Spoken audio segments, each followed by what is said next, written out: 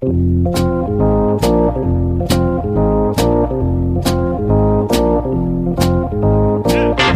us a little bit about what you saw and being able to relay that message to Cora when you watched Kimbrel pitch and kind of help out so he wasn't tipping his pitches.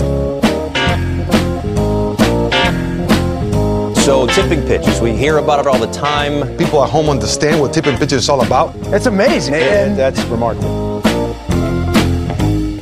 Alex, you know what? This week, I just want to get straight into it with you. Is that okay with you? Is that plan all right? Straight into the podcast we do together, or something more specific? Straight into the hard-hitting questions. Okay. Are you ready? Usually I throw you a softball up top, like a hypothetical that's very easy for you to come up with like a politically correct answer. But I'm going to hit you with something heavier today. Okay, sure. I'm ready. What position, gun to your head, you have to fill a position on the Biden presidential cabinet has to be filled by Rob Manfred. What position are you giving our friend, Mr. Manfred? I genuinely can't name more than like 3 positions in a presidential cabinet. Take a fucking civics class, my guy. What does it matter? I didn't elect them. I don't know. What are they doing for me? You know who elected them? Freaking Goldman Sachs. Now, is this the place in which I think he would do the best job for like me? As in, like, given my politics, I'm saying I'm going to put you here. Given your politics, Alex Baisley's politics, chart yourself on the political compass? Chart yourself on the political compass by telling me which department you want Rob Manfred to helm. This is what people come here for, Alex. Yeah. He's like scrolling through the Wikipedia page, seeing what the different departments of our government are right now. Of course, that's people exactly listening. What I'm doing. I mean, there is no good answer here because half of these he's wholly unqualified for, and the other half I know like he's probably incredibly qualified for, and that really scares me. Like, I don't want him coming anywhere near the Department of Labor, like, I suppose like you could factor in justice in here too. He could be Attorney General. He is a lawyer. Yeah, that's true. That might fall into the too qualified category. Let's talk it through. What are your final options? Well, initially I was leaning towards like a national intelligence agency. I think it'd be good at that because, man, is that guy good at pretending he's telling you something without actually saying anything. That feels like it's a useful, if you can tell the American people, you'd be like, today we conducted a covert operation filled with operationals and directives that came from the commander-in-chief that successfully allocated resources in various parts of the world that were successfully covert in their operatives. And like, that's it. That's all you got to say. I think where I'll land on this is with the Secretary of the Interior. Mostly fine choice, something that most people don't know what that is. Right, exactly. So they manage the conservation of federal land and natural resources, and most of this is because I'm just hoping he kind of gets lost out there. He's just walking through Yosemite, and his guide just ducks behind a tree. Yeah, I think that'd be an effective means. I thought you were going with mostly because I hope that we could institute a policy where we put a baseball field in every national park. Just one baseball field, you got to find it. You're walking through Yosemite looking for the ballpark, trying to get a little pickup game and a little sandlot action. Yeah, because that's what our national parks need is a fucking massive pave it down, put some right dirt in the middle. Yes, exactly. Do you have a choice? Have you thought about this? Where would you put him? No. Why would I think about this before asking you? That's the benefit of being the asker. so you Right. don't have to actually answer it. Gotcha. Where would I put him? Yeah. I don't know, in a closet somewhere in the White House. But if I had to choose, No, you have to put him in the cabinet, not in the closet. I think maybe a more interesting version of this question is, where would he actually end up? Like if, say a hypothetical consulting firm, hypothetically named McKinsey or hypothetically named Deloitte, was involved in placing Rob Manfred in Biden's transitional cabinet appointees, where would I think that they would put them, hypothetically speaking? You already hit the nail on the head. Hypothetically speaking, it's labor. Which is right. Yeah. You put the most hawkish anti-labor person in the Department of Labor, naturally, because it's the government side. They're the enemy. That is true. I can't really tell you very much about the successes or failures of the Secretary of Labor as of late. I'm not going to lie, which maybe that's, maybe that's tipping my hand too much on this podcast, and I shouldn't be sharing that information with the listeners. Mm-hmm. Are you aware of the fact that the current Secretary of Labor is the literal son of Antonin Scalia? Is that news to you right here on this podcast? It's news to me, but is it shocking to me? Not even in the slightest. I'm wow, yeah, that feels perfect. Wow, strong anti-government sentiment on this podcast in the first 5 minutes. We have an interview coming up with the wonderful Clinton Yates. Alex and I are going to hit on a couple topics before then. The dragon energy is flowing through our veins of the $900 billion stimulus package that won't make it anywhere near either of our bank accounts. I am Bobby Wagner. I am Alex Baisley. And you are listening to Tipping Pitches.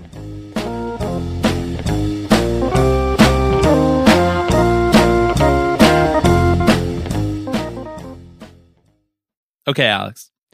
We have a few news items to talk about before we get to our conversation with Clinton Yates. Clinton is, many of you probably know already, a writer at The Undefeated, a panelist at Around the Horn. We talked to him about his piece in The Undefeated about the official recognition by Major League Baseball of the collective Negro Leagues, which are made up of 7 different leagues between 1920 and 1948, the Negro National League, the Eastern Colored League, the American Negro League, the East-West League, the Negro Southern League, the Negro National League, and the Negro American League. These were previously excluded from Major League Baseball. Many of you will know, listening already, from the statistics and the record books, the official MLB statistics and record books. They will now be formally combined into those record books. Whatever has been officially assembled since this study in 2006 to be put together into this thing called the Seamheads Negro Leagues database will now be formally recognized by Major League Baseball. There are a lot of complicating factors to this, and there are a lot of hegemonic undertones from MLB going on, and we're going to get into all of that with Clinton. I hope that you guys stick around and enjoy that conversation with him. He's wonderful. We did not touch on the other biggest news of the last week, Alex, and that is that the Cleveland baseball team announced that they are going to transition away from their racist name, much like they have transitioned away from their racist mascot, Chief Wahoo. And much how they've transitioned away from being competitive. So, many superstars over the last several decades. Although not without incredible incompetence on the way. So, I don't know, to summarize the incompetence of Paul Dolan in this instance would take probably longer than I want to take talking about this. So I'll just try to do it very briefly. They announced that they were going to change the name, or that rather they leaked that they were going to change the name. And then a whole conversation cycle happened about it on baseball Twitter. And then 2 days later, I believe, they officially came out and released a statement that said, whoa. We're not changing it in 2021. That would involve a lot of stuff that we clearly didn't prepare for. I am not reading from the statement in case you couldn't tell from my tone. We're going to try to change it by 2022, Mark it down in pencil, not pen, please. So effectively what's going on, Alex, and this is where I will turn it to you for your wonderful insight here into the inner workings of billion-dollar baseball teams, is that they're giving a retirement tour to the racist name. What say you? It sounds like the owners got together and had, I don't know, like an unconscious bias training this weekend. That's my first thought. They were just like, let's knock this out in one fell swoop. We'll get the Cleveland baseball name out of here. Sure, Negro Leagues, whatever. They're the major leagues now. I don't really give a shit. Make them, they're the same. And then they can go home and they say, hey, look, we did our job. It's done. We're no longer, there's not a racist bone in any of our bodies. The cynical part of me, for a moment, thought that the announcements could have been timed. There is almost no way that the people in the in Major League Baseball's front office didn't know that the Cleveland team was going to make this decision, and probably vice versa. And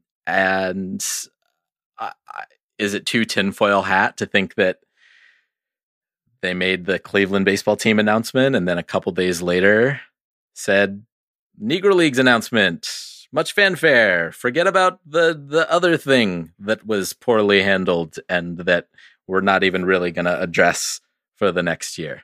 I don't think it's too tinfoil hat. I do think that there's not really like a collective benefit to announcing them at the same time. If anything, like the Negro Leagues thing coming later kind of shortened the cycle of people being mad about the Cleveland baseball team. But I think that Paul Dolan, I think that the whole Cleveland organization thought that this was a PR win with how they approached it. So I think that what they effectively ended up doing worked out for them in the aggregate, in that they shortened the window of people being angry about the name change being rolled out poorly. But really what they were intending to do is shorten the window of people being happy about that thing, because that's what they thought people were going to be, grateful. But then wouldn't they want to let them revel in that for a while, right? And be like, maybe they thought that they were building, maybe they thought they were like, this is the week of inclusivity. Says I.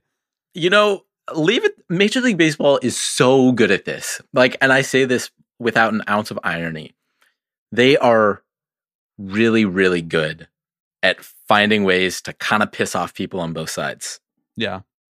Because that old adage about compromise.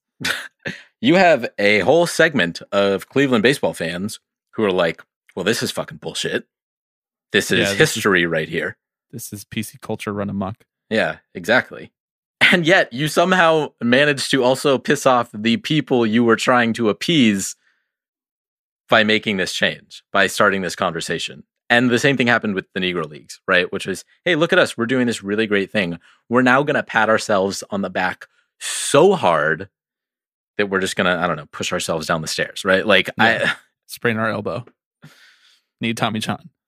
I think you're right. I mean, I think and we'll get into this I think we get very, very deep into this with Clinton. So at the risk of stepping on that to talk about Cleveland, I think what ends up happening is that the people who are predisposed to be cynical about what MLB does, or if you want to expand it, what any large institution does, those people are going to be cynical. And unless you show them a real reckoning, a real reconciliation, a real atonement for what you did for decades and what you actively perpetuated for decades, then most people are just going to think of it as a cynical action. And I don't want to be that cynical necessarily off the jump, but I feel like MLB kind of forces us to be, because it's not like Cleveland changed their name out of the goodness of their hearts.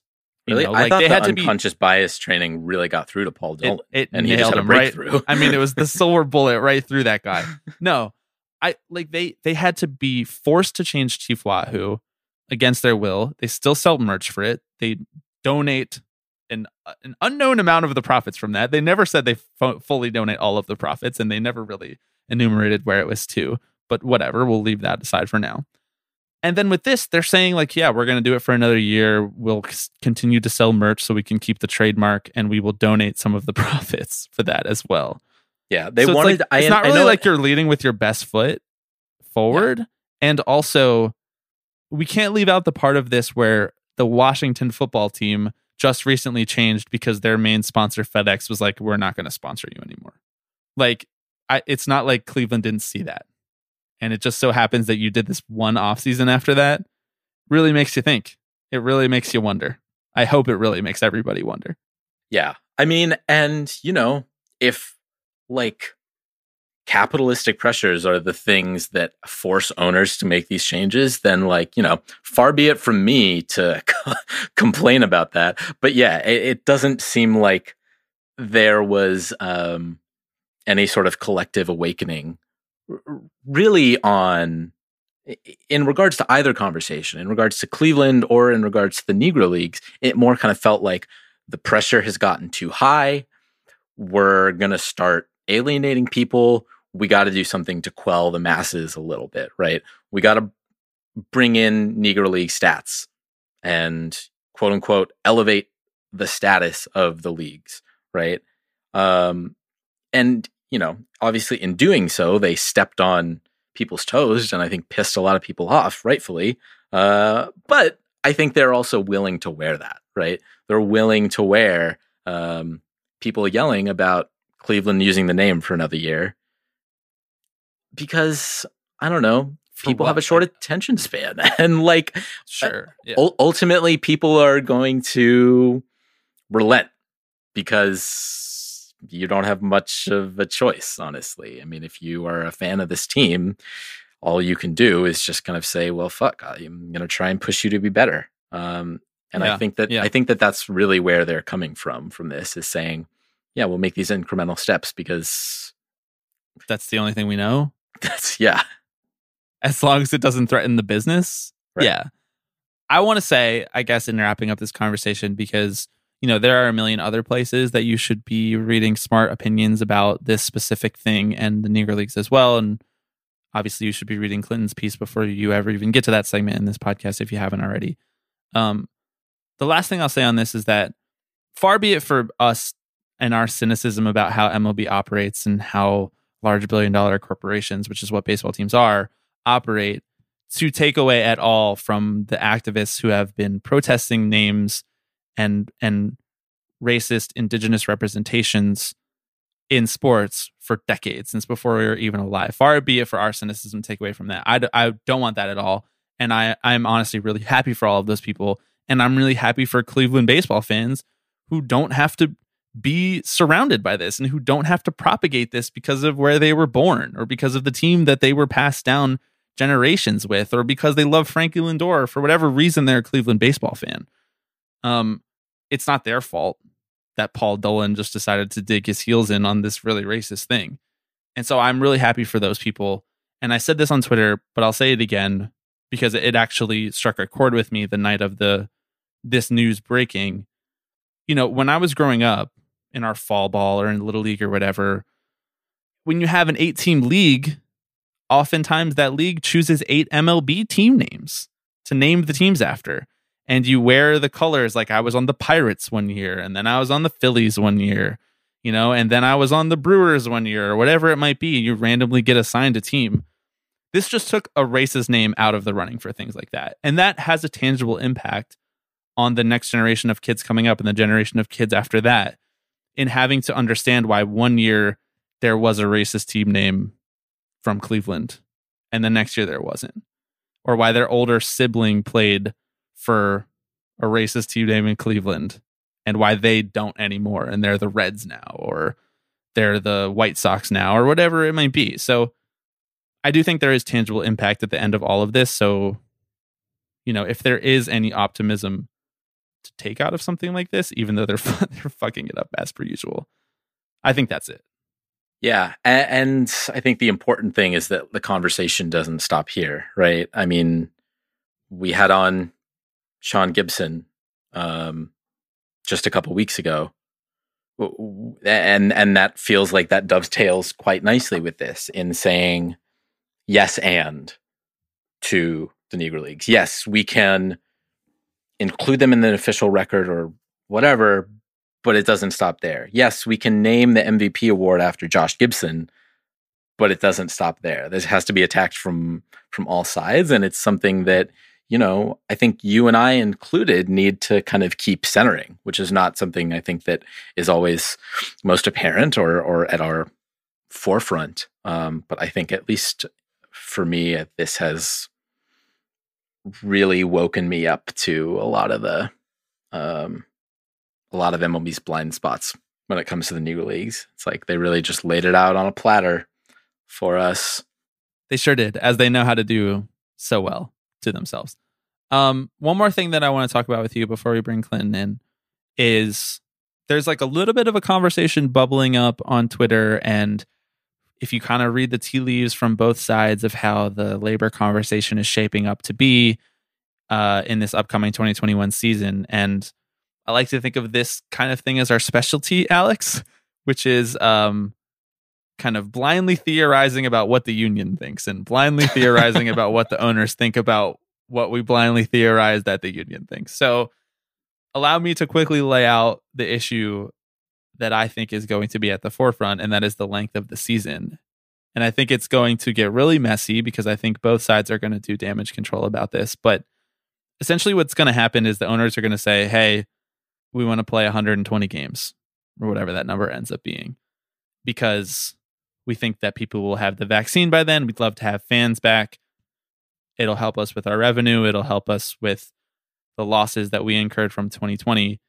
And also, we love having fans here, blah, blah, which is not true from the owner's perspective, but it sounds good in an article from a media reporter who's friendly to owners. And the players are going to say, hey, we want to play 162 games, or we want to be paid for 162 games, because that's the player's right. I just want to say early on in all of this, it's December 21st as we record this. The Major League Baseball CBA says that there are 162 games in the season, and that is what players get paid. It doesn't say anything about fans being in the stands. It doesn't say anything about a pandemic other than the force majeure clause, which the owners have not chosen to take and blow up the entire CBA, which I think is still their legal right if they want to do that. It would be devastating for us as fans if they did that, and it would be stupid and bad, but that's their legal right, and that's what we're talking about right now. If the owners want to shorten the season, they have to come to the players and say, hey, we'll pay you for the full season because that is what we agreed to do, come rain or come shine. Or they have to say, hey, are you willing to concede something because we have to concede something here because it was completely unforeseen circumstances from this pandemic, which we thought would be over in a couple months. Those are the only two options. Like, there's no owners feel like paying for 120 games, or owners are sad about not having fans in the stands, or owners didn't expect this to go on as long. Like, that's not part of the CBA. I've read it. It doesn't say anything about any of that stuff. How many games they play is directly tied to what the compensation for the players are. And the reason that you unionize is so you can protect things like compensation and workplace safety. So getting out really early ahead of this terribleness that is going to be this offseason to get my take out about the fact that the owners are already full of shit. Well, I certainly hope they're talking about those things right now, because if you will recall, over the summer, there was a lot of back and forth. And you could argue that maybe that back and forth was even contrived by a party because they wanted a shortened season, or because they wanted to force the hands of the other party. I'm not going to say the parties here. I'll leave that up to the listeners' imagination. To our wonderful listeners and their intellectual curiosities. Right, exactly. I mean, there's no reason that they can't hammer out a deal. And realistically, there's no reason that the players can't get paid what they should be paid. I mean, who's to say whether or not we have packed stadiums in 2021? I don't think we're going to in March or April, but we are going to trend towards that. And I would encourage people to take what the owners say with a grain of salt. I mean, they talked a lot of shit about how much money they lost in 2020. And a lot of it was BS. And they're going to run it back for 2021. Yeah, even more so. Even more so. Likely regardless of whether or not fans are in the stands. Yes, exactly. So I think you hit the nail on the head that it's something worth getting out in front of and saying, we know what's coming down the pipeline from their end. And it's largely on us as fans and as people who talk about these things to call them on their bullshit real early before things spiral out of control and they're able to control the narrative. Yeah. And like, I want to say, this is the system that the owners like in all other instances. You know, it's like this cold, naked approach to business where it's just like, this is how it is. Tough shit. And when that burden falls on the worker, like it does every offseason when owners are not handing out free agent contracts, this is how it is. Tough shit. You're not as good as you were at 32. You're not as good at 32 as you were at 24. Tough shit. It's just tough marketplace. Hate to see it. Economy's down. Don't have enough money to just hand out for free. Sorry. That's the cold hard business of capitalism in this world. They're all fine with that. You know, like they're like, this is great. And they're like high-fiving in the owner suites. And then when it turns out that a pandemic hits and it hits really hard on the business's side, they have to make a decision about how they want to handle that. And unfortunately, the decision that a lot of businesses have made or have been forced to make in the case of smaller businesses is they've just cut all their employees. And we've seen MLB do that with all of the nameless members of the baseball world, with all of the people who work concessions, with all of the people who work in the stadiums, who work in sales, who work in marketing and communications and social media. These people have been laid off by billion-dollar companies owned by multi-billionaires. 5, 10, 14 in the case of Steve Cohen times over. I mean, Cohen has not laid people off. And it's not what I'm saying. But that's the type of money that is in the system. And so, yeah, they're taking losses based on what their expectations were. But like, isn't that just what it means to own a business in this country? Like, isn't that what they're telling every bootstrapping young mom and pop shop owner on the street corner? It's like, oh, some years you have good years and some years you have bad years. Isn't that the fucking American lore that we've been taught, Alex? Like, oh, took a loss this year. Oh, you took a loss to go to college, but that'll help you out in the future. Like, owners, you took a loss in 2020, pandemic, rough year. Hate to see it. Your franchise is still skyrocketing. You could still sell it for twice what you bought it and come out a billionaire, or come out a 3 billionaire, 5 billionaire, 6 billionaire if you're the Wilpons. Like, you're doing all right. And so for them to just like do this whole song and dance every single time they get the opportunity, it's just exhausting. And it's like draining the life out of the sport, because this is all we can talk about. This is all anyone can talk about. And it's making people who are like casually interested completely detached from the sport. It's making people who have a second option, like basketball or football or whatever it might be, or no sports in general, see that second option as a lot more interesting. And I think that's a shame. Speak on it. Owners, open up the books. Last thing, open up the books for sure, obviously. Last thing, from a public health perspective, the players are stupid if they actually won 162 games. That's not good for anyone involved, including them and their families. But from a labor negotiating perspective, it's weird and it's ugly, but they have to be like, we have to get paid. We have to play or get paid for the full 162 games. That's just what the contract says. Sorry. We sat down for years debating this contract for hours and hours and hours at a time. Can you tell that I've been involved in debating one of these contracts? Like, this is just what it says. That's why we spent so much time and had so many lawyers look at it. Facts. Okay. Should we get to our conversation with Clinton Yates? Let's do it.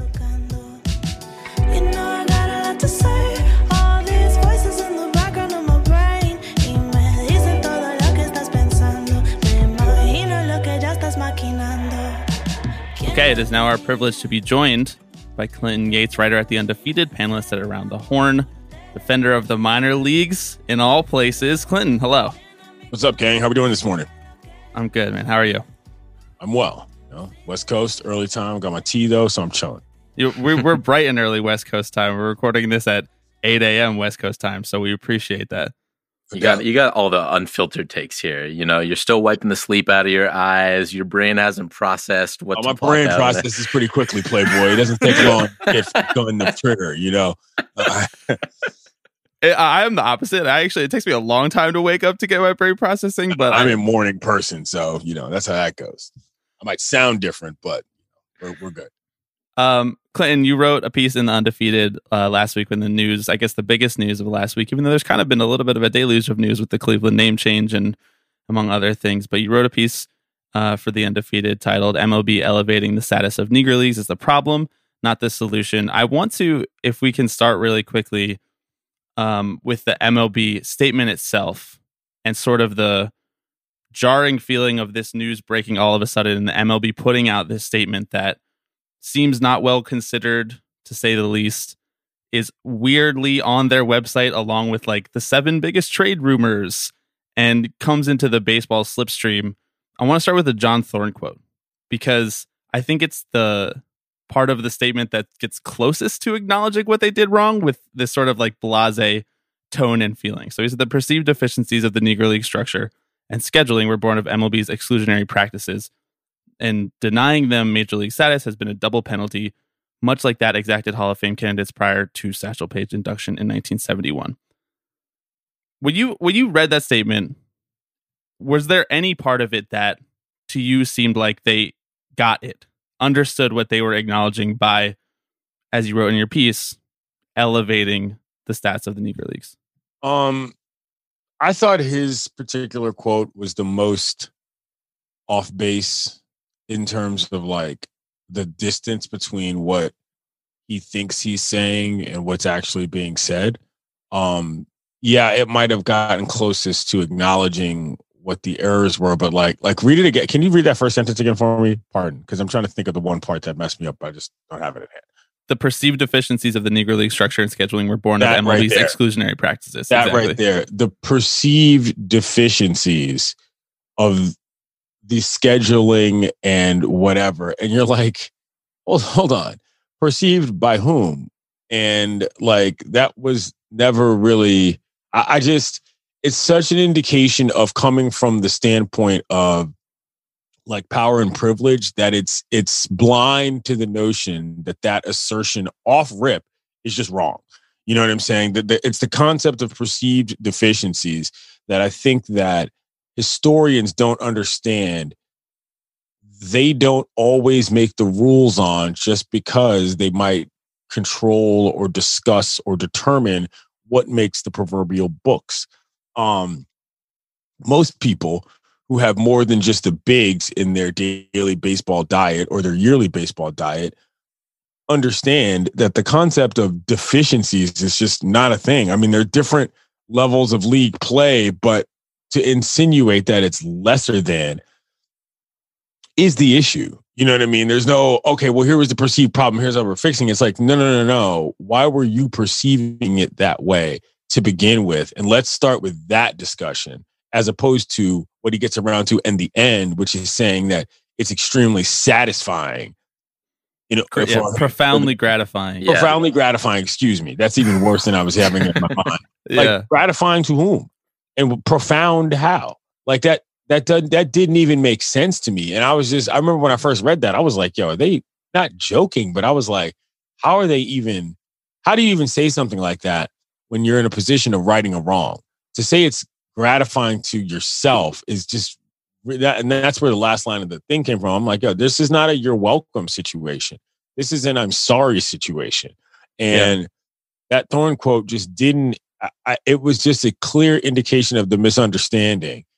And I felt kind of bad too, because it was obvious that they thought that this was going to be received in a way that was purely all positive. But all the verbiage that came out around it was an indication of what was actually wrong. That was actually not what was actually going to be better. And I want to say, like, the fact that that sentence, the one that you highlighted, the first sentence of his quote, born of MLB's exclusionary practices, like the meta-textual, subtextual idea of that coming from John Thorne, the baseball historian, like, almost distancing the current MLB from that, and it coming from was born from the exclusionary practices. Well, like that was your chance to reckon with it, and I feel like they just missed it. The amount of passive language in this statement is wild. That's the main thing. Born of like, yo, what? Like, first of all, it was America's problem, and MLB made it worse. I mean, like, you know what I'm saying? I don't necessarily know. I mean, listen, white folks went to Negro League games. Reminder. You know what I'm saying? Like, it's not as if people weren't allowed to watch these games. You know what I'm saying? I think there's a massive misunderstanding about how all of this kind of occurs and processes in general. And it's almost like, I don't know. I mean, I'm not going to say this about Thorne personally, but it's one of those things where sometimes you hear things from people that are of a certain age and from a certain place. And you just ask yourself, like, legit, yo, like, do you know any black people? You know what I'm saying? Because your whole situation in terms of how you're presenting yourself is an indication that maybe you literally just don't understand what was happening in people's lives at that time. And that's not a knock on Thorne specifically, but again, that language, you're right, born of exclusionary practices. Like, what? You know what I'm saying? Like, how, do you talk to regular humans like this? This doesn't even make sense. And I'm not trying to be flip. I'm just saying that, like, when I read that, I was genuinely taken aback by how not even off base, but just misguided. And I don't mean that in a negative way. I just mean that in a wayward way. A lot of this language was. Yeah. They use the words error, oversight, backdrop of injustice is what Rob Manfred said, which is my personal favorite because I'm just like, what is it? Yeah, like, what is that? Sounds like a superhero thing. Hi, I'm Spaceman, here to defend the world against a backdrop of injustice. What's that? I mean, I don't know. It's just kind of like, I get it. There's a lot of corporate language that goes into a lot of things simply because it's easier, I think, in the context of if you're not really going to do that much work, you know. But like, what if for once there wasn't, you know, like what if for once they actually came out and chose a topic that they need to choose and cut the corporate bullshit out of it and actually spoke honestly about what they did. That's what I mean. Honestly, you might not want to hear what they actually have to say, though. I mean, and that's another thing to consider. I think that's the point is, though, is just that it's not just about speaking honestly. It's about, if you speak honestly, you get to a point where you can probably do more honest things. And in this case, you know, leveling statistics is I guess great, but that only serves the kind of people who care about that. Like, I don't care about Jimmy Fox versus Cool Papa Bell. I don't. You know what I mean? Like, that's not a thing to me. And I'm as big a baseball fan as there is on the globe. You know what I mean? Like, so equating, like, that was the other part about this. It was kind of also like, sorry, guys, this is actually not that cool in a practical baseball sense. You know what I'm saying? Like, I have no usage day to day for me. And that's just me speaking personally of like how stats added up versus one another. I mean, the points are that the culture of the game being not lifted and celebrated on the same level as things like, I don't know, Mark McGwire hitting Big Mac signs in St. Louis. You know what I mean? Like, if you can't sort of act as if the history of baseball, not Major League Baseball, but just baseball, is important to the product of Major League Baseball, that's the issue. It's that this one baseball concept is just too colonialist, for lack of a better term. Like, why does everything have to be under the MLB umbrella in some regard in order for y'all to acknowledge it? Like, that's just weird. And that's the actual problem. You know what I mean? This isn't just about the Negro Leagues. It's about every league across the globe being on some other list if it's not directly affiliated with Major League Baseball. That's the concern here, you know, is that they don't seem to understand that people like the game for more reasons than just their own league. And that's really what the big bummer is. Which is so fascinating to me because it's so in love with its own lore. You know, Major League Baseball loves to talk about the history of the game, right? I think more than any other major sport, it is steeped in that. And so to approach this from the perspective of saying, well, we're granting them major league status by inducting the stats is like, that's clearly an entire misunderstanding of what the sport of baseball actually is. And they really seem like the only major league, the only major sports league in the U.S. to really approach their sport like that. Why do you think that is? Like, what led Major League Baseball to uniquely feel like they kind of have a monopoly over the sport in this way? Oh, I mean, because baseball, I mean, this is obvious to me just in a basic history context. I mean, it's the oldest sport, which means it goes the farthest back in America with, for lack of a better term, sort of racist practices. I mean, the farther back you go in America, the tighter the hold is on the things that people have that they want to keep controlled within the systems. I mean, that's, the whole, that's the whole thing, is that like things that were created that long ago, it's not possible that they were created without the discrimination, because that's just how the country works, And so when you get to the point of talking about, well, why is it so difficult to change? Well, because it would not have existed this way, period, had it not been that way. And that's why the point I was making about Jackie Robinson, I think, it shocked a lot of people. I was like, Jackie Robinson's departure to Major League Baseball killed the Negro Leagues. This is a fact. There's not some long route you have to go as some historian, analytical type to understand that when you start poaching off the top talent from the league that is competing with you in terms of the general eyeballs in the public, well, that league is going to get worse.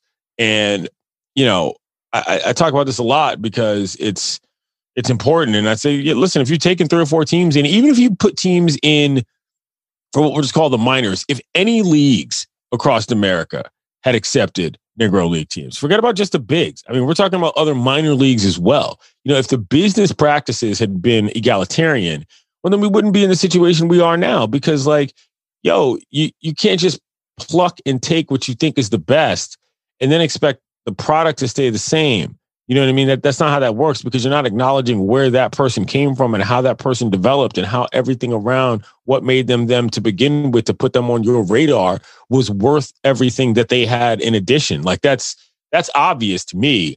But, the reason why baseball can't let go is because Major League Baseball doesn't know how to do it otherwise.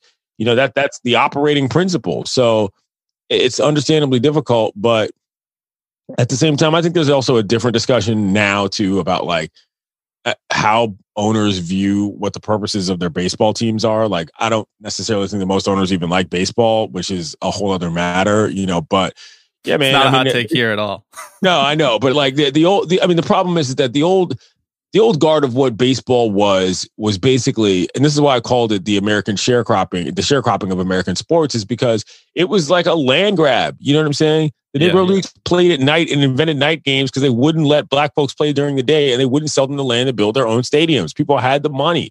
You know what I mean? It wasn't like there was some godly force happening other than people were just saying, no, you can't do this stuff, not on our watch. And so it's not really that difficult for me to understand why the Major League Baseball mindset is, well, there's us and everything else, because that's the reason why it exists to begin with. Yeah. Yeah. Well, it gets back to like baseball to me is like the most, and the owners that helm the teams now are the most like nakedly capitalist about what they go around. Like they don't try to really put a sheen on it. And it's like baseball is the resource, and they're trying to burn everything down and concentrate the resource to themselves. And it's like very convenient for them to go back and sort of re-accept parts of the history in the same way that like people who love American history go back and accept one version of the story. And I think that, Alex and I, we've talked about this a lot on this show, that baseball most closely as a sport mirrors the country, probably for what you're saying, Clinton, that it's been around the longest and has been run by the same people or the same types of people who have run the country. But it's such the one baseball moniker that Rob Manfred has come up with, and that has kind of been pervasive in this current iteration of the commissioner's office, to me is like the progression from, like the oil baron capitalist owners into like the McKinsey, like we've come up with a cute little slogan and we're going to in a dystopian way, like control this concept of baseball around the world so that we can continue to profit off of it so that nobody else can. It's offensive too, because I think with a lot of the short-sightedness of like the powers that be feels to point, like a lot of people are unwilling to point out, like, the reason this is whack is not just because of like generalized representation issues. It's because the product of Major League Baseball is not as good. Like that's what I think a lot of people seem to not understand. It's like, yo, you're cutting yourself short here by forcing your viewpoint to be the entire way that everything is operated by, and it's too bad because that's, I don't want to get into this too far, but that's what the soft supremacy notion is. It's like you can't understand how to operate with anybody else unless you control everything.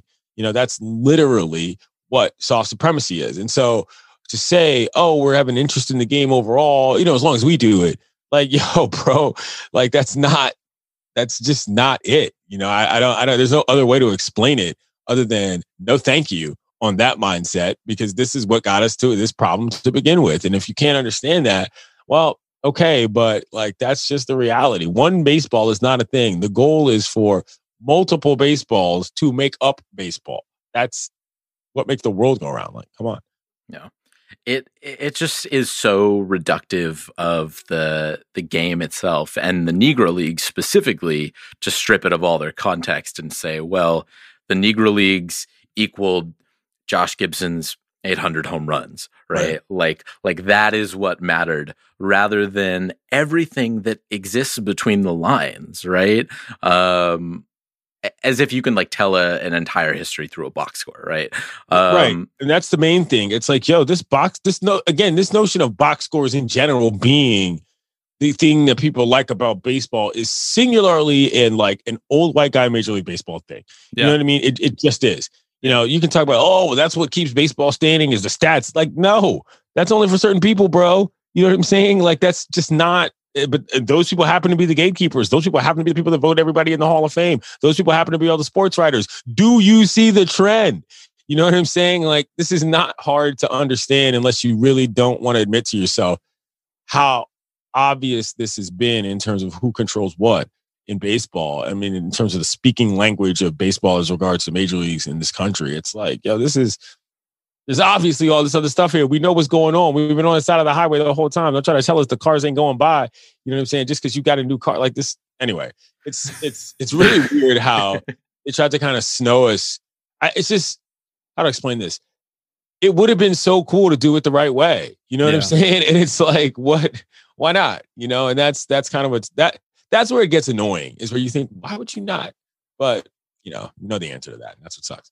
When you say the right way, what comes to mind for you with that? Because obviously, Major League Baseball shouldn't be the one just like writing these stories and telling these stories, right? They would not do a good job at it anyway, and it's not their history, right? It's not their place to write the story of the Negro Leagues, but it is their place to elevate it, not elevate it because I hate to use that word, but right. Use their platform to actually lift it up to more people and acknowledge that we had a role in this.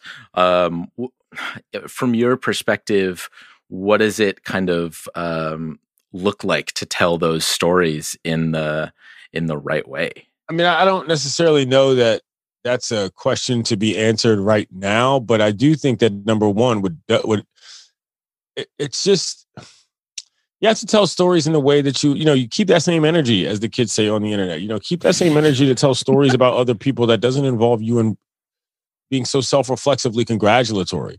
You know what I mean? I think that's a huge problem that Major League Baseball has, is that they try to sweat themselves every single time something happens. And it's like, you don't have to do that. You can just do it and present it and let people think what they think without it being like, oh, see, we did that. It's like, yo, like, okay, we're all kind of dealing with the fact that you all have to do everything to begin with. That's just the issue. So if we always come back to that, it's not going to work that way. So that conceptually as an operating principle, I think is hugely important. And number two, the language in this particular case matters. Elevate is not appropriate. Sorry. It just isn't, as a word to use regarding the concept of status. You're going to get in a real sticky spot with Black folks when you talk about elevating statuses. That's just not comfortable or appropriate. It isn't. And number two, like, especially if that's the only word you're really using in the headline of the deck or whatever, like, I mean, maybe acknowledge, recognize, apologize. God forbid you use the word atone. You know what I'm saying? Like, because when you get to this language, you at least get to understanding the actions it's going to take in order to achieve them. But that's not a thing that happens. And so when I hear about people trying to compare stats and, they say, oh, it's just the amount of misinformation and lack of knowledge about the Negro Leagues is embarrassing. And it shouldn't only be Bob Kendrick's job to make sure that the rest of the country and the rest of the baseball world knows that. Give that guy everything he wants, for one. You know what I'm saying? And for second, stop trying to hoard all the credit, whatever credit there is to take for yourselves as an organization. You can uplift also is a much better word than elevate if you have to keep it in that context, just so you know. You can uplift other people without centering yourself. And that's something that, for lack of a better term, a lot of white people in America have a lot of problems doing for other people. Yeah, I think there is a fundamental lack of, this is not surprising because they're an institution that is run by almost all white people, but I think there is a lack of understanding of the phrase and action that comes along with like doing the work, and like doing the work can mean doing what Bob Kendrick does and understanding it and building that up. But doing the work can also mean like living it out in practice right now, which is why when you brought up the example of the Tim Anderson suspension in your article, I was like, I would have never thought to draw these parallels, but that is such a profound comparison. It's the same league that suspended a black player for saying the N-word on the field. The lack of understanding, the lack of feel from the commissioner's office giving out that suspension is sort of indicative of the same thought process that leads you to believe that this was the right statement to drop. So I'm wondering, like, obviously you thought of that comparison and brought that into your article, but I'm wondering what you think of the sort of intellectual gap between how MLB grapples with its history and what it is actually doing literally right now on the field. That's I don't know that the gap is the gap. There's no other. The gap is the reason why I think the problems that they claim to want to solve exist. There's no real way for me to reconcile that. That gap is what America is. That gap is what racism is. That gap is what economic restrictionism is. You know what I'm saying? Like it's there's no way to explain that gap on a podcast. That's what people spend their lives doing. You know what I mean? Yeah. And so like it's hard because if you never acknowledge that gap, well, then you as they don't. I wonder if they even recognize that gap, though. That's a better question. Do you think that? Listen, I don't want to. That Manfred himself recognizes. Manfred himself is not the issue. I think it's about the gatekeepers of baseball, well beyond just the commissioner. But the owners are a big part of this. GMs are a big part of this for a lot of different reasons. But I don't want to knock everybody in the commissioner's office because it's not really about that. It's just about the fact that we're gonna have to cut out these press release platitudes for equality. That's just not it's 2020, dog. You know what I'm saying? We're all in a reckoning about what's going on, and that just kind of has to go. That's not how anything works anymore. Yeah. You know what I mean? And I think that's the easiest way for me to answer that is Major League Baseball does a ton of work in the Black community. That's not what we're talking about here. Between all the development programs that they have, things that they try to do with the academies, it's not as if there is nothing happening. But the point is that feeling like you can drop into every sort of community and just bestow pearls upon the peasants and expect some sort of praise like that whole situation is just not appropriate anymore, never mind effective. And I think that's something that Major League Baseball is going to have to try really hard to deal with in terms of how they interface. It's not just about the proclamations. It's about like I said, the interfacing with the communities, with the coaches, with the leagues, with the facilities people and stuff like that operate in cities on more than just a baseball level, on a sports level. This is not. I know that the Nats Academy, for example, is probably the best collection of fields that exists in the city, flatly. Yeah. You know what I'm saying? And that probably could be how it should be. But I also know that every single little league in the city now, every kid wears some variation of a Nationals uniform effectively because they just wanted to take that over from a branding concept. And you're when I was a kid, my team name was the Orioles and we played against the Angels and whatever. And now it's and that's what the uniforms look like. But now it's whatever. Simple stuff like that where you're like, dog, like you don't have to control it all. You know what I'm saying? Like that's not necessary, but that's how they feel they have to run their business because that's what when you're competing against the NFLs and the NBAs of the world, you feel like that's who you're competing against. Baseball's competing against itself, not another sport. And that's what I feel like they don't want to acknowledge is that the popularity concept cannot be shortcutted to via the same avenues as all the other sports because people come to the other sports differently. They just mean different things in our world, and trying to sort of self-equate that and market yourself thusly, I just don't think it's smart. And never mind the fact that. What do you think that the, I guess, impact is kind of on the history of the Negro League going forward? Like long term, this starts things off on like the wrong foot for sure. I have no idea. I mean, I don't know what this changes in any working regard in my life at all. Yeah, if I'm being quite frank, you know what I'm saying? Yeah. Because there's basically none. Like I said, and that's not a knock on all these people who care about this from a history standpoint. I just don't, because I know the histories, and that's a personal privilege of my own, but I do the work to know that stuff. But I mean, there's nothing to me that says that's going to change anything about what I think about any of these parties involved, which is ultimately what kind of my point is. It's like, so what? You know what I mean? Like you open up the history books, big deal. It's it feels like it's going to be ultimately harmful, right? Because if 15 years from now, a kid who's getting introduced to baseball is like, oh, Josh Gibson played with Lou Gehrig, right? And their numbers are comparable, and it was just all, roses and daisies back then. And it's like it was all just how the way that it was because that's how we chose to do it. Like, that's not the case at all. Like maybe move, I don't know, maybe the Hall of Fame in upstate New York where you do a daggone ceremony at a high school. You know what I'm saying? Like, could use some changes. I mean, I'm not trying to knock Cooperstown, but like, it's amazing how Bush League that operation is. You know what I mean? Just from like a largeness standpoint, it's like, really? That's how you do this? You know what I'm saying? But that's another discussion. I just, again, I'm kind of being flipped for this time for real because like, I don't know the solution. Like, not solution. I have no idea what this does for anybody who cares about baseball at all.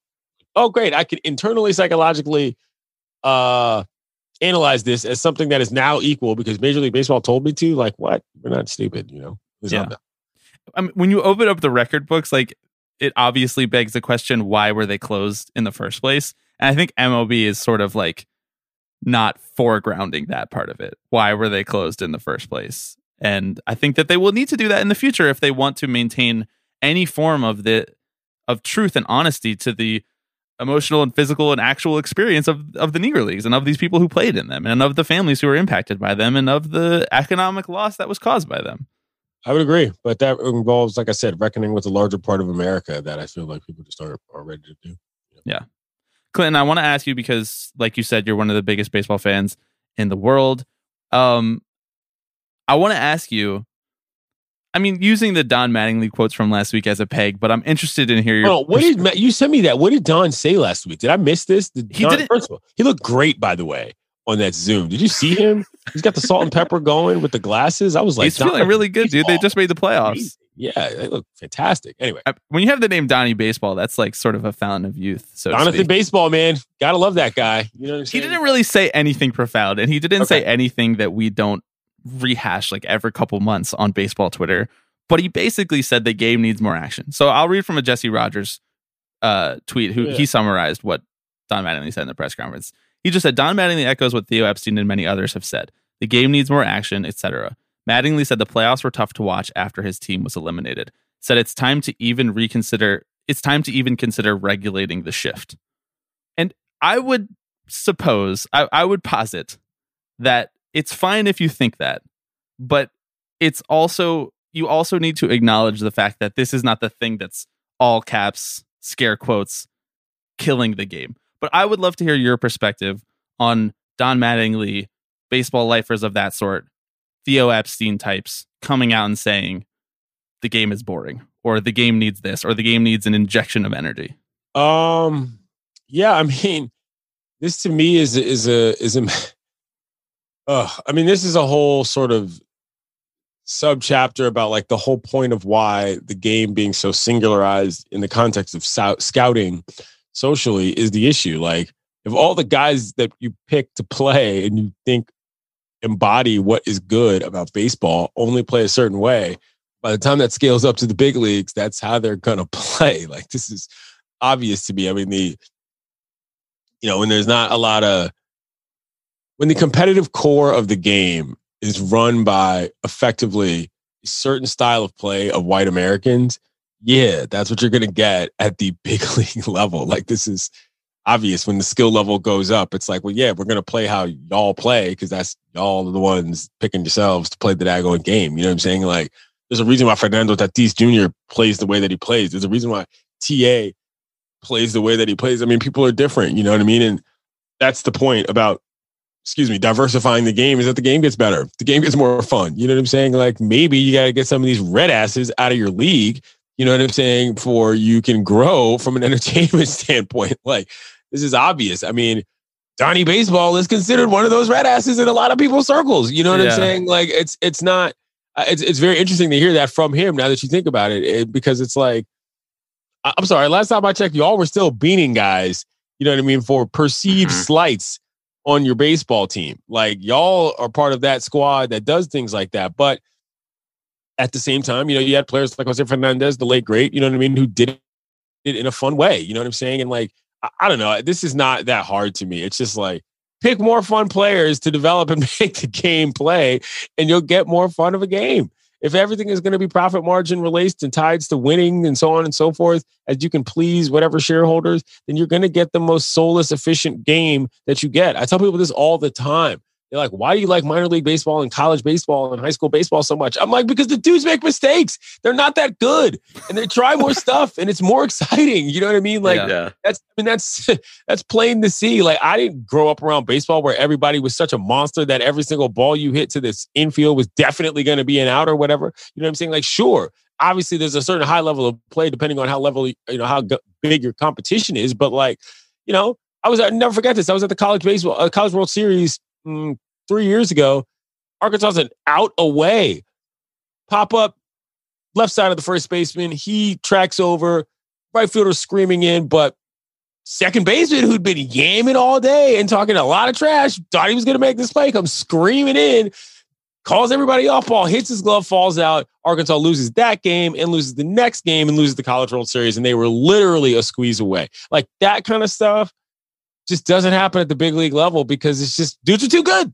You know what I'm saying? You're not going to have that guy who's going to do that. And like, the only reason I mention that is because the excitement level of baseball and the predictability level at the big leagues is the lowest, because like I said, the talent level is too high. But if the talent level can stay that high, which it can, but the style of play can change, which it can, well, then why wouldn't you try to diversify your game to the point where you get different people who do things different ways? You know what I'm saying? To say that nobody's doing anything exciting, well, that's because everybody's doing the way y'all do it. And y'all's way is not that exciting.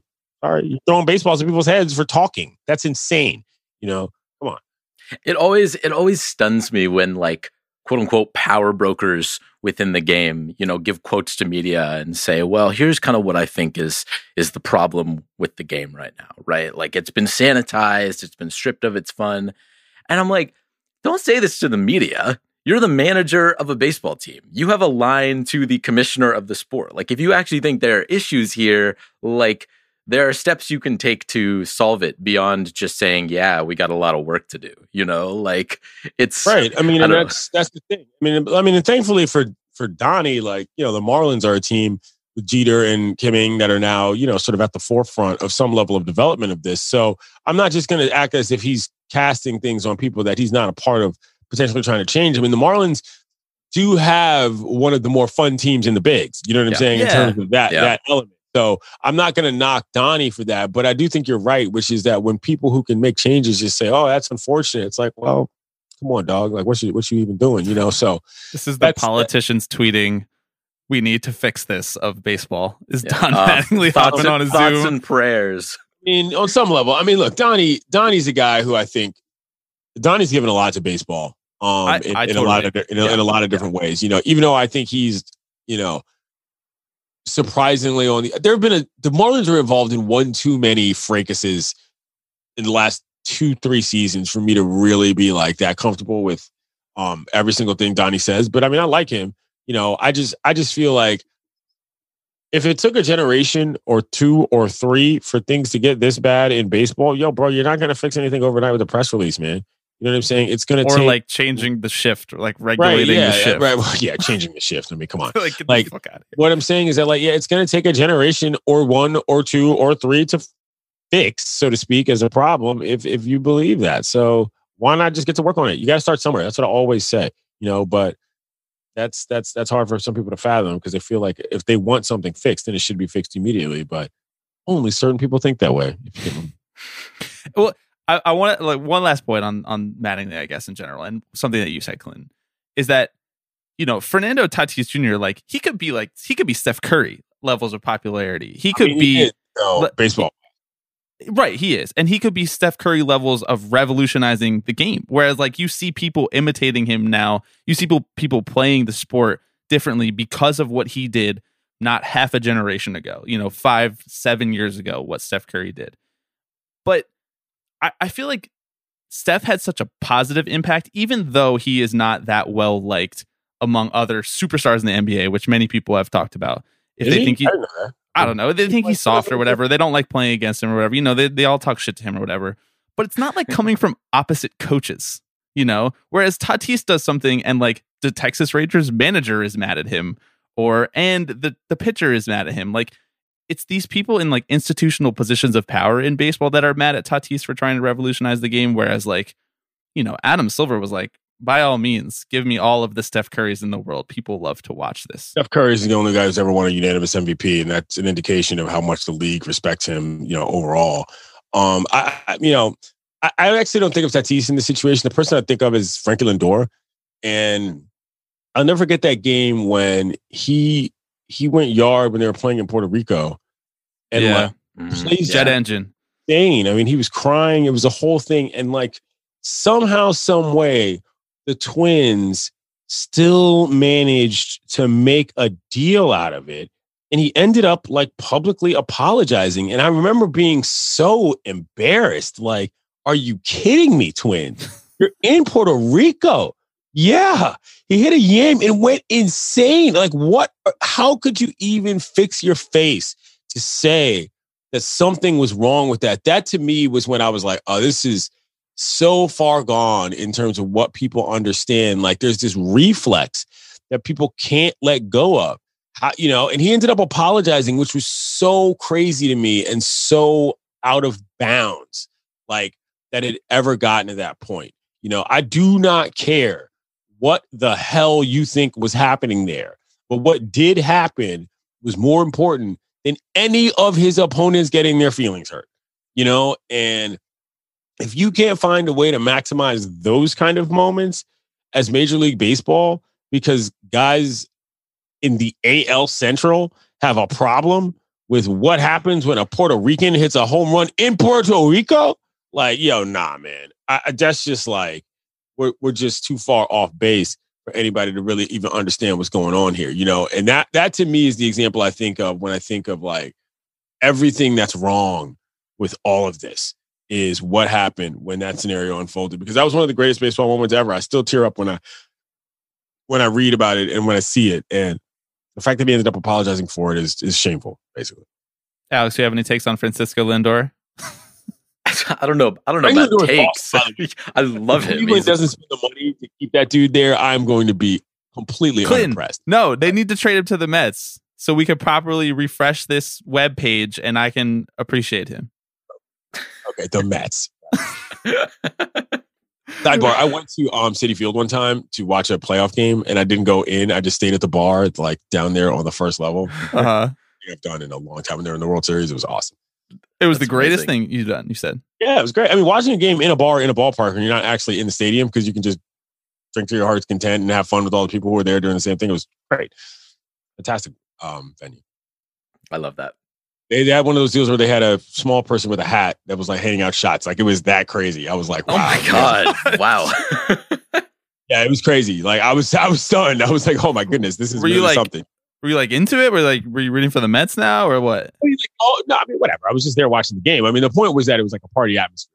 I think about that now when I think about the Mets and the possibility of them being like good. I'm like, yes, I will go back to your stadium and watch baseball games, but I will not sit in the crowd. You know how to put on a show for the people who want to be. I mean, it was $50 to get in the bar. You know what I'm saying, during the game. But wow, yeah, I mean, you get it. You know, it was on TV there. They had a whole party going. It was really something. They gave away prizes. It was fantastic. Imagine being in a fucking crowded bar watching a baseball game with people drinking till your heart's content. Can't be me in 2020. Yeah, I couldn't relate. Oh, until that day, Clinton Yates, thank you so much for giving us so much of your time. I'll give you the opportunity to promo anything you want to promo. Not that you need to here on this little podcast. Clinton Yates, bro. You know where to find me. It's not hard.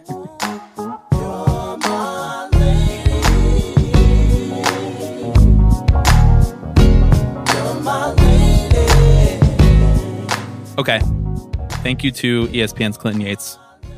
Very, very cool to talk to Clinton, who I've been a big fan of for a while and who I've been watching on TV for a while. It's weird that this little podcast is getting like real media members to come on and talk about real shit that's happening in the baseball world. I don't know. Moment of reflection. No shade to all of the other media members who have come on here. No, I mean, no shade at all. They're all cool that anyone would come on our little podcast. Yeah. We're coming to the end of 2020, Alex. We're coming to the end of our third full year of doing this. And I feel very much gratitude for the people who have listened along with us in 2020. It's been a very strange year. Alex, this is our last regular episode before the end of the year. We are going to be doing what we've done in the past couple of years, and that is a highlights, so to speak, of 2020, our favorite segments with guests, our favorite segments of our own throughout the whole year. So if you have suggestions for that, you have like one day to get those into us before we sit down to record that and pull out those segments. But if you're listening this late in the podcast, I'm sure you'll be happy with whatever we end up choosing. This entire endeavor is a little bit self-indulgent, like the fact that we even do this show week to week and we make it as long as we do, and we trust that people will stick around with us is very self-indulgent. But this is like a whole nother level of self-indulgent when we do this at the end of every year. It's like 51 for them and 1 for us.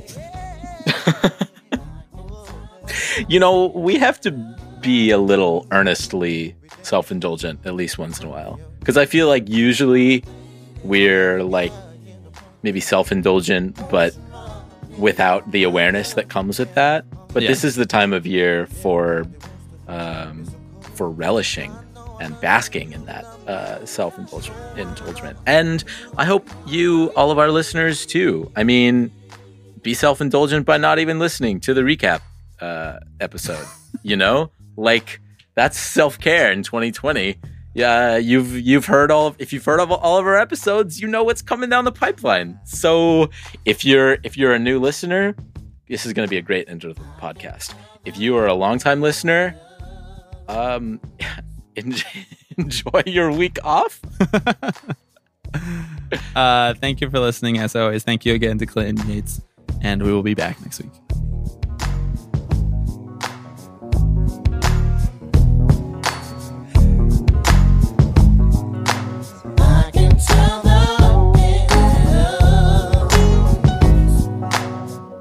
Everybody, I'm Alex Rodriguez. Tipping Pitches. This is the one that I love the most. So we'll see you next week. See ya!